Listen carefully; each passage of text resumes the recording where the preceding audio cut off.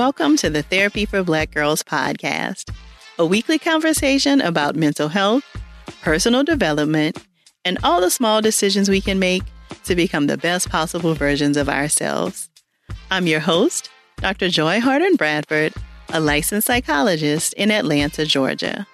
For more information or to find a therapist in your area, visit our website at therapyforblackgirls.com. While I hope you love listening to and learning from the podcast, it is not meant to be a substitute for a relationship with a licensed mental health professional.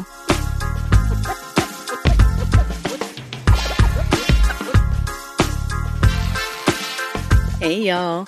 Thanks so much for joining me for session 104 of the Therapy for Black Girls podcast. In today's episode, we're digging into prolonged exposure therapy. For this conversation, I was joined by Jason Phillips. Jason is a life coach, psychotherapist, and lecturer who advocates relentlessly for prosperity and wellness to strengthen individuals, couples, families, and communities across the globe. Jason has worked in a myriad of settings to include hospice work with grief and loss, college campuses, community mental health, veterans, and active duty soldiers. He has over 10 years of experience in the mental health and coaching profession and is considered an expert in evidence-based treatment and strategic goal setting to foster success. Jason and I chatted about what prolonged exposure therapy is, how it can be useful to treat PTSD, how to find a therapist who practices it, and he shared some of his favorite resources. If you hear something while listening that really resonates with you, please be sure to share it with us on Twitter or in your IG stories using the hashtag TBGInSession. Here's our conversation. Well, thank you so much for joining us today, Jason. Thank you, Dr. Joy, for having me on. I'm really appreciative of this opportunity. We met, of course, on Instagram, and you were participating in our 3 for Thursday, which is the live video we do on Facebook and Instagram every Thursday. I was like, okay, this guy seems like he really uses this prolonged exposure therapy as a modality. And so I would love for him to come and talk with the audience about this. So can you tell us, Jason, let's start by talking, and of course, on several episodes, we've talked a little bit about PTSD, but nothing in depth. So can you tell us what PTSD is? Good question. Yes. So PTSD is a form of anxiety. So it's an anxiety disorder where an individual has suffered some type of traumatic event. And since that event, they have significant distress. So it's causing them to lose sleep, possible nightmares, avoiding things that remind them of whatever happened. And sometimes they have recurrent images of that event. So some type of flashback. It's just, they can't seem to shake whatever experience happened to them. And that's how, if that lasts over a period of 1 month, then typically they see a clinician and are screened and can possibly have the diagnosis of PTSD. Okay. And I think most people are still kind of learning about PTSD. I think for a long time, PTSD is something that had been only associated with like military veterans or people who had been in combat. And of course, there are tons of different traumatic experiences that you could have that could lead to a diagnosis of PTSD. Dr. Joy, you're right. A lot of times it is typically paired with soldiers in combat, but PTSD, the trauma could come from sexual assault. It could come from an accident, whether it's a car accident. There could be anything traumatic that's happened to you, a specific event. It could be if you were abused, some type of physical altercation. So yeah, it's just not limited to combat, war, or soldiers. Right. And Jason, isn't there a part of the diagnosis that talks also about fearing for your life or that you could have been harmed in some way? Am I correct in that? Yes, you are very correct. So in order to meet the criteria for PTSD, either your life must have been threatened or you watched somebody else whose life was either threatened or severely injured, or I say or again, but or sexually violated. So that's where it encompasses not only your life being threatened, you witnessing someone else being injured or their life being threatened, but also any type of sexual violation. Okay, got you. Yeah, and I think that's, again, the part that maybe people don't always know is that it doesn't have to be that the thing happened to you. It could have also been something that you witnessed. Right, or repeated exposure to images that are horrific. Okay. With the DSM. Okay, with the newest update. Yes. Got you. Okay. So, Jason, you, of course, practice something called prolonged exposure therapy, which is kind of a gold star recommendation in terms of treating PTSD. Can you tell us more about what prolonged exposure therapy is? Yeah, so prolonged exposure therapy is an evidence-based treatment. So there's been decades of research to prove that this treatment works for individuals with PTSD. And in summary, prolonged exposure therapy has two big components in it. One of those components is imaginal exposure, and another is in vivo exposure. And with prolonged exposure therapy, the person is telling their story, not like you tell somebody what happened, but they're telling their story, or they're scripting the trauma in first person, so as if it were happening now. And when they're telling a story, it's recorded. And the reason it's recorded is because part of the exposure therapy is to go back and listen to that recording. And again, there's two big components: the imaginal exposure, so you're actually telling the therapist what happened. And then there's in vivo exposure, where you're going back to doing things that you've avoided. So for instance, if you've been avoiding large crowds, or if you've been avoiding certain sounds or smells since that trauma, that's a huge part of the therapy, is to, work with the therapist so you can stop avoiding whatever it is you're now avoiding since that trauma. Okay. So tell me more about the recording the trauma and then playing it back. How is that then used in therapy? So prolonged exposure therapy, there's typically about 8 to 10 sessions.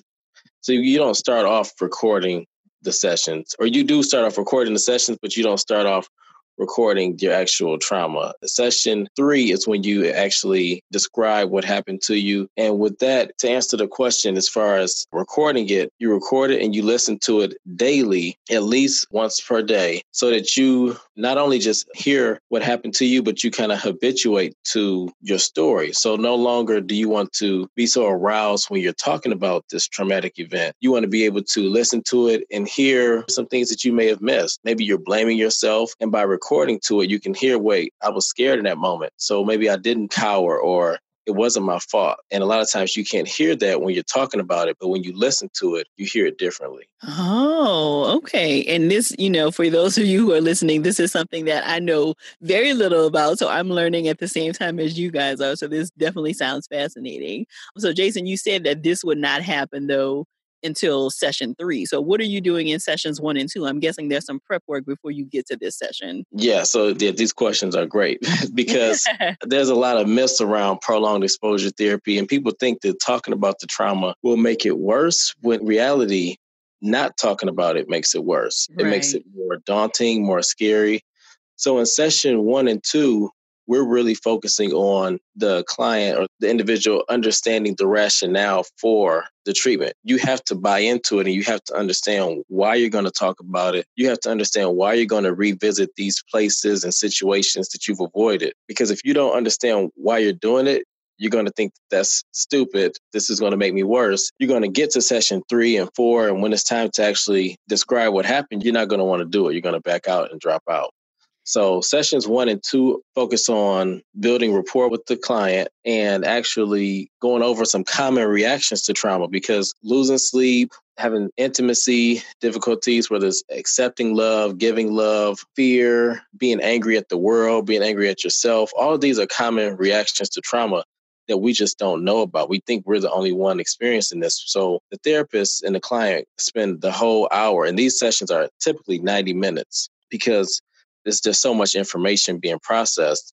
So those first couple of sessions are really spent to make sure you understand why you're doing the treatment. Yeah, I would imagine that this would probably not be something somebody would just sign up for automatically, right? Like, I feel like there would have to be some buy-in and somebody really even explaining to you why this would even be helpful for this to even feel like it would be an attractive treatment. Yes, because it's sometimes when you're just describing the treatment, you can see the distress in them, they become anxious just thinking about talking about it. Right. Yeah. Like this thing that I'm already like super afraid of. I was traumatized by. I've been spending all this energy to try to avoid thinking about it. And now you're telling me that in a matter of 3 sessions, we are going to be talking all about it. And then you're going to want me to replay it every day. Right. Right. Yes. Dr. Joy, you're right. It's almost like I think about it, the trauma the way we process it or did not process it, it's almost like a closet that's stuffed with a bunch of clothes.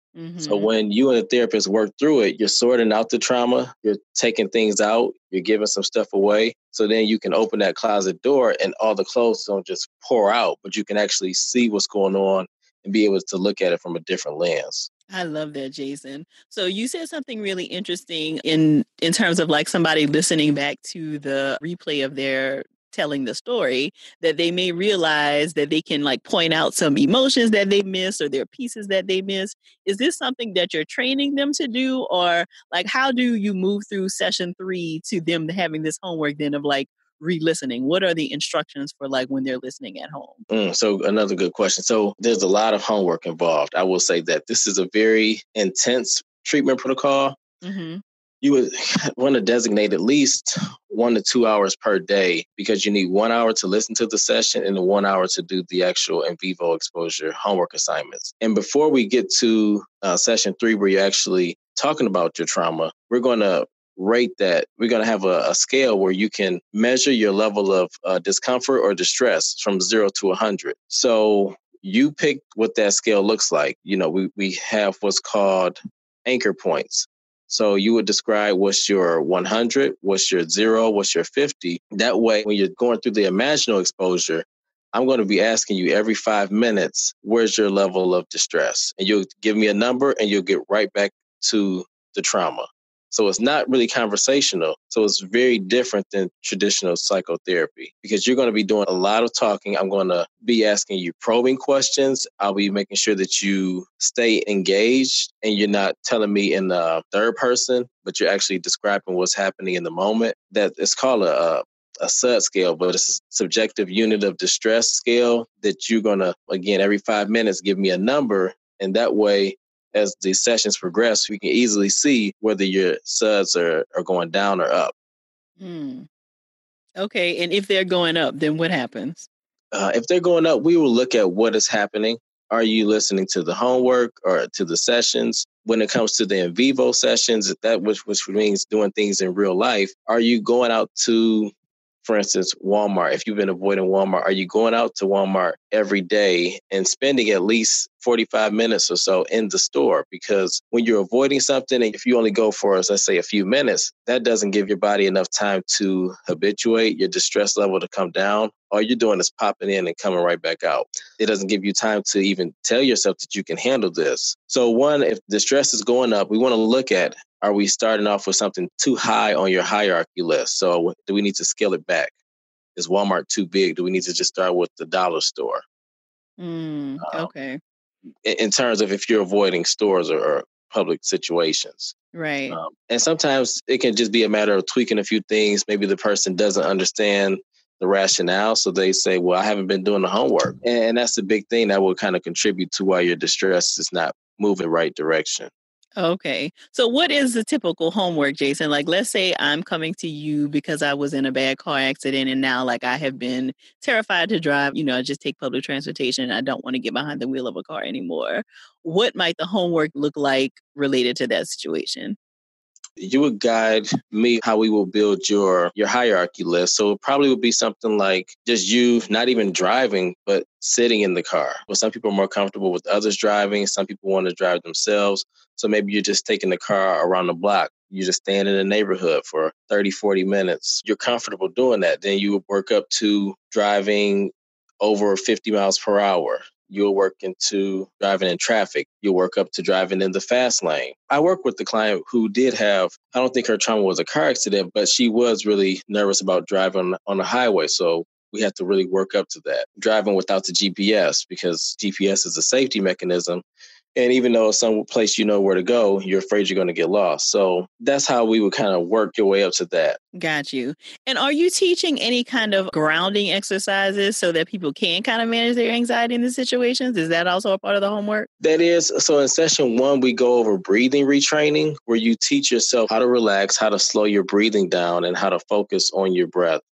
And that's something that you can do throughout the treatment so that you can ground yourself when your distress level just becomes so heightened that you feel like you can't manage it. So The breathing component is key. Got you. So session 3 is where you tell the story and you record it. What is happening in the rest of those sessions?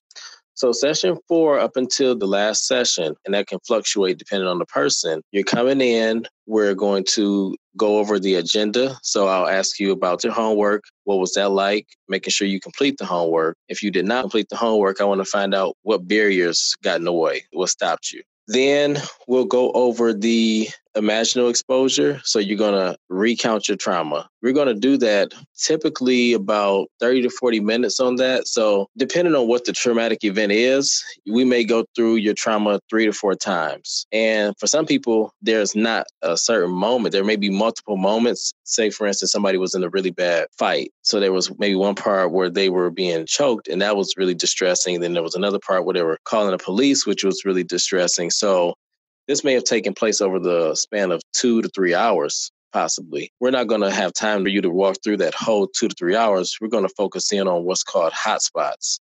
Those are moments of distress you can really pinpoint and highlight where you really feel like you're in danger and they're still bothering you. So during those sessions 4 till the end of treatment, we're going to narrow down the hotspots and really talk through those to the point where the distress is no longer present. And so that's really what the rest of treatment is kind of you retelling the story until your level of distress feels much more manageable. Right. So you're retelling the story, and then you're also working through your hierarchy list, which consists of anything that you put on the list that you've been avoiding. So it could be, and it's not always things like if you're using an example of driving, it may not just be driving, but maybe now since the car accident, you don't talk to certain people who were in the car. You don't talk to your family. You don't talk to friends. You don't watch any movies that have anything like to do with the cars.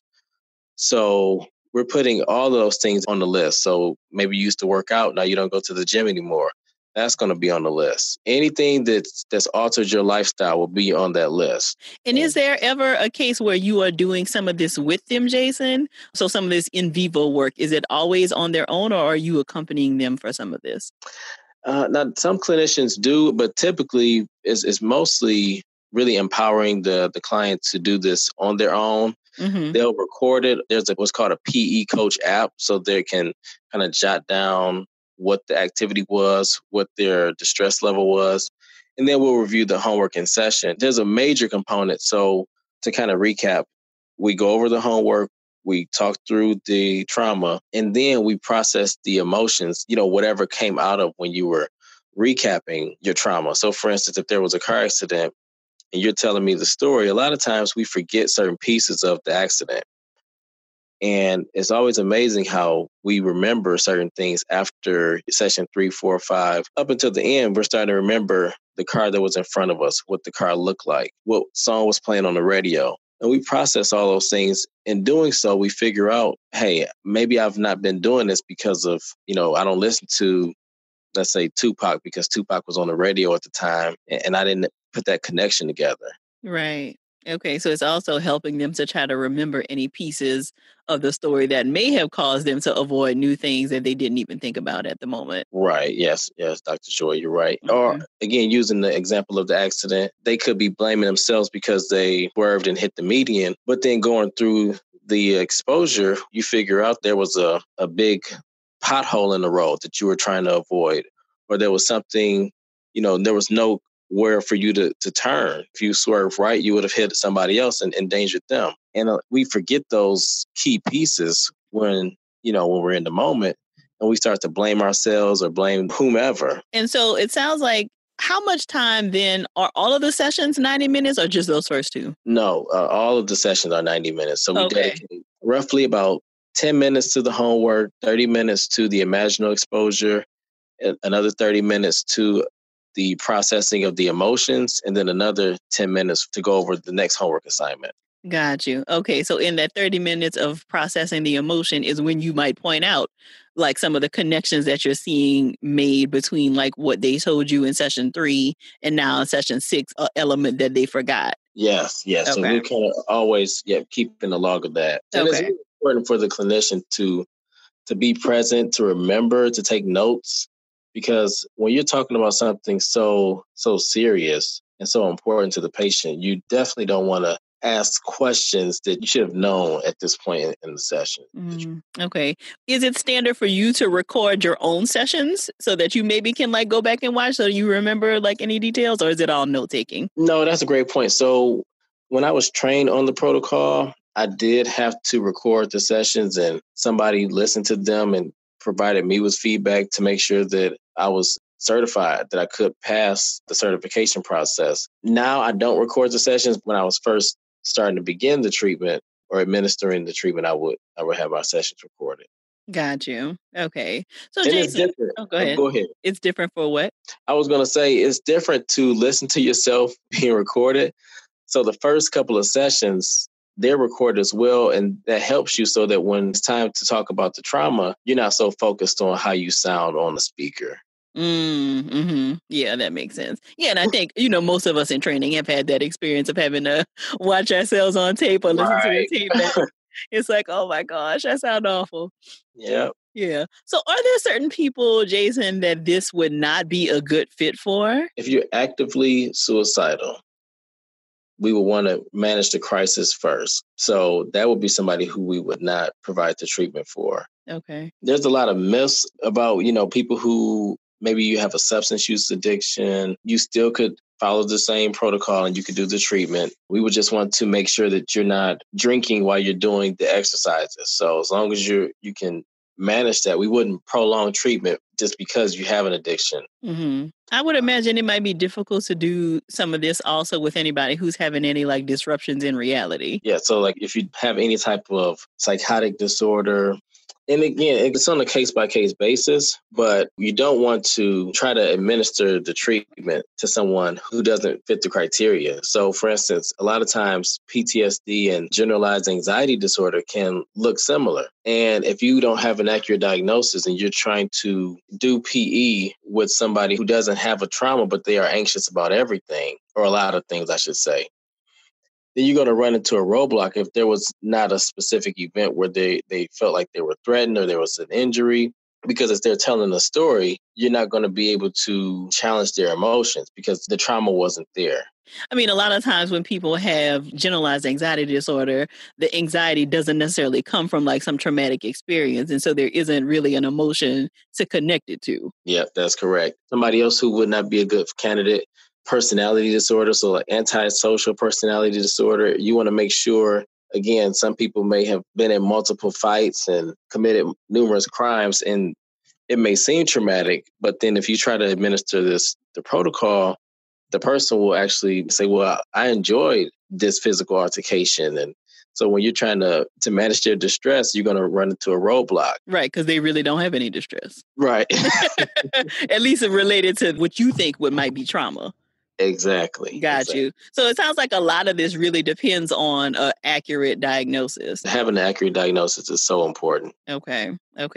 Are there any other uses for PE, Jason, besides PTSD? Well, it's still, if you have certain phobias, you wouldn't necessarily, you would still use a component of it, which would be the exposure therapy. Right. If, say, you're afraid of spiders or snakes, you can still use the exposure component. But for PE in particular, PTSD would be the primary use of the treatment. Okay.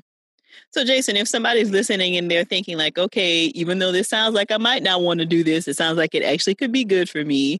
How might they find a therapist who is trained administering PE? I would send you a few links to sites that have actual clinicians who are trained in the protocol, because you don't want to just seek out any, I mean, we're therapists. Therapists are great. However, this protocol, myself, I would not be as efficient in it if I did not have the training.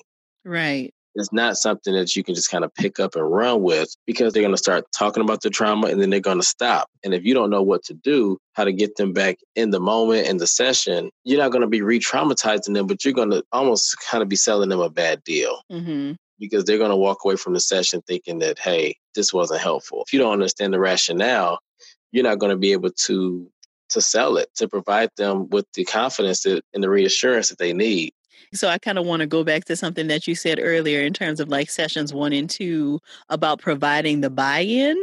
You already kind of mentioned that people are like, oh, how is that going to help me to retell this? Are there other common things that come up for people when they are maybe a little resistant to trying this? I would say figuring out the time. And also you want to make sure that your spouse or your family, they don't necessarily need to know what you're discussing in the session. But I found when working with certain individuals, if their family knows that they are going to be dedicating a significant amount of time to this treatment, then that helps them because they have more support at home. So they're less likely to avoid. Is there ever a point where you might bring family members in as a part of the session or no? Most definitely. With the client's permission, definitely when going over the list of things that you're going to not avoid, sometimes family and friends, they want to help. So for instance, if you have difficulty in restaurants and crowded settings and you like to sit where you can see the exit, because a lot of times with PTSD, we have hypervigilance. So being able to see where everything is at and seeing the exit is key. And family may go along and say, yes, give us that booth in the corner. But if family knows that you're working on not avoiding, then they'll be more apt to say, well, let's just sit in the middle. Even though it's going to be tough, I'm here with you. Mm-hmm. Yeah, I've had great success when spouses or family members have been present. Again, not throughout the entire sessions, but just for a brief moment to get their buy-in and support, because it's so tough working with trauma. We keep it to ourselves. We feel ashamed, embarrassed, guilty, all of the above. So the more support we can have, the better.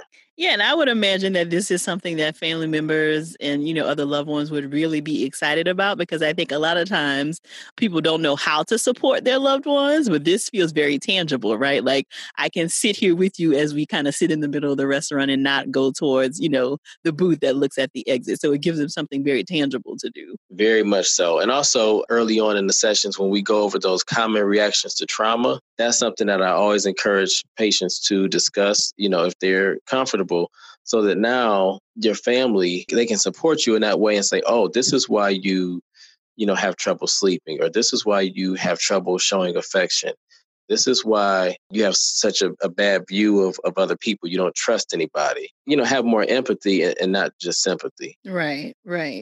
So you mentioned already, Jason, that you have a certification in doing this. So typically are people or providers who administer PE, do they have this same kind of certification? Typically they do. So I've gone through the training a couple of times, and it's always good to go through it over the years, as keeping up your skill set and staying up to date with the latest and greatest. So one place that people can visit will be the Center for Deployment Psychology. They provide training. Also, the Department of Veteran Affairs, they provide training as well. Okay, got you. And are there any resources that you would suggest for anybody who wants to know more about this? Like, clients who may be thinking this might be a good fit for them. Are there resources that you typically suggest? Yes, there's a couple of trusted YouTube links that I like to show the patients too, because when they hear from other patients who've completed the protocol, then I think it gives them more hope and something, again, tangible. They can see that, okay, this has worked for this person, even though they felt like they couldn't ever drive again or couldn't ever enjoy concerts again, because, again, they can be overwhelming just thinking about doing those things. Right. So showing those clips helps a lot. Okay, so we'll also include those in the show notes once you send those to me. Okay, perfect. So where can people find out more information about you, Jason? Can you share your website as well as any social media handles you'd like to share? Sure. My Instagram handle is jphillipsmsw, jphillipsmsw. And my website is www.pnpcoach.com. Great. And of course, we will include that in the show notes for anybody who may be driving or can't take it down for whatever reason. Well, thank you so much for chatting with us today, Jason. I really appreciate it. Yeah, thanks, Dr. Joy. I really enjoyed this podcast talking with you. Thank you. I'm so thankful Jason was able to share his expertise with us today. Be sure to grab your phone right now and share this episode with 2 friends who you think would really enjoy it. To find out more information about Jason and his practice, visit the show notes at therapyforblackgirls.com/session104. Remember that if you're searching for a therapist in your area, check out our directory at therapyforblackgirls.com/directory. And make sure to visit our online store at therapyforblackgirls.com/shop for where you can find our guided affirmation track, breakup journal, or your new favorite Therapy for Black Girls t-shirt or mug. Thank y'all so much for joining me again this week. I look forward to continuing this conversation with you all real soon. Take good care.